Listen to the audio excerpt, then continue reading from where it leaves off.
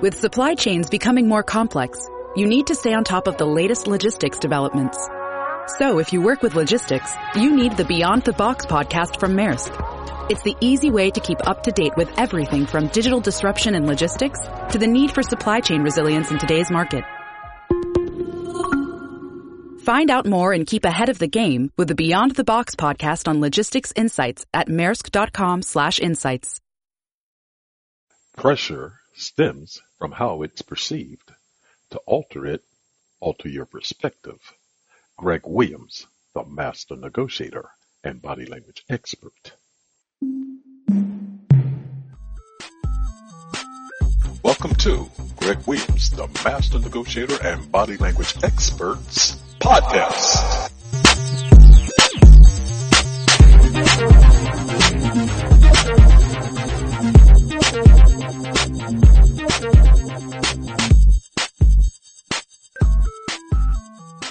Are you better or worse under a pressure deadline?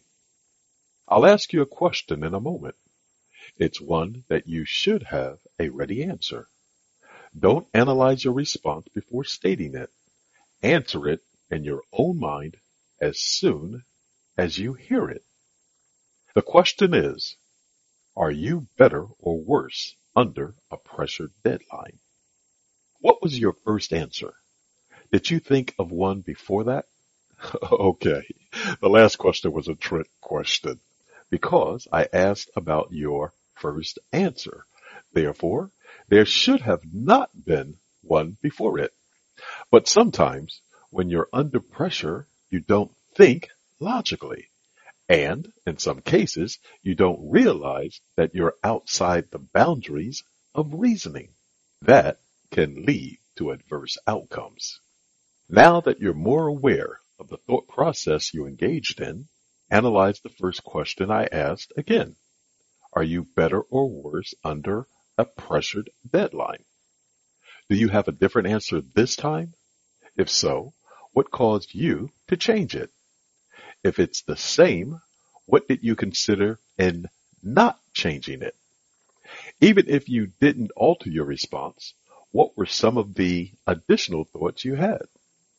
You should always be aware of how you perform under pressure and the circumstances that affect your performance. Stress impacts your thought process, which affects your performance, and deadlines impact pressure. The following are ways that you can perform better under the pressure of deadlines and enhance your performance. Psychology of deadlines. Mindset. Be keenly aware of how you act and react under pressure. You should be mindful of how different forms of stress impact your mind and performance too. If you're aware of that, you'll be better prepared to address the challenges that will confront you, even when some of them appear in the form of surprises. Self-actualization. There will be times when your actions are motivated by a drive to prove to yourself that you can achieve a goal. Even if you're aware that you have other items with higher priorities, you may elevate a less critical task above them. Then, as the deadline approaches to complete the other task, you find pressure building. And you like it. The point to remember about self-actualization is you have to balance it. Weigh it against the importance of addressing real priorities versus those you make up to challenge yourself. While there's nothing wrong with challenging yourself, do it when it serves you best. Don't create unnecessary stress for yourself. Competition. In some environments, you're more competitive than in others. Know what motivates you to become more competitive in specific situations and determine what position you'll play in that competitive game. Here's the point. Others can create stress in you, but only if you allow them. So, if you determine how you'll react in environments where someone attempts to motivate you by pitting others against one another, you can choose to participate or not. You're the one in control of your thoughts, your mind and your actions. So, control yourself. What does this have to do with negotiations? Deadlines are constant tools that negotiators attempt to employ in a negotiation. They do so because it stimulates pressure, and good negotiators are aware that people respond differently to pressure. Thus, a good negotiator knows how to exact action by exciting pressure points. She does so based on the activities she wants her opponent to enact.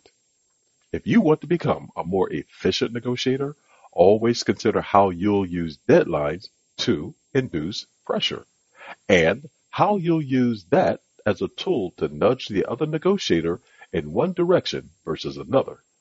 Having a well thought out plan, what could prove to be a decisive instrument, will allow you to control a negotiation better. Having that ability will enable you to have more favorable negotiation outcomes, and everything will be right with the world. Remember, you're always negotiating. Thank you for listening to today's session of Greg Williams, the Master Negotiator and Body Language Experts podcast. If you'd like to leave a comment, please do so by sending us an email at Greg, G-R-E-G, at the, T-H-E, Master, M-A-S-T-E-R, Negotiator, Negotiator.com. You can also reach me at www.themasternegotiator.com and give us a like if you appreciate the content that you've heard in today's session. Until the next time on the next episode, remember, you're always negotiating. Goodbye for now.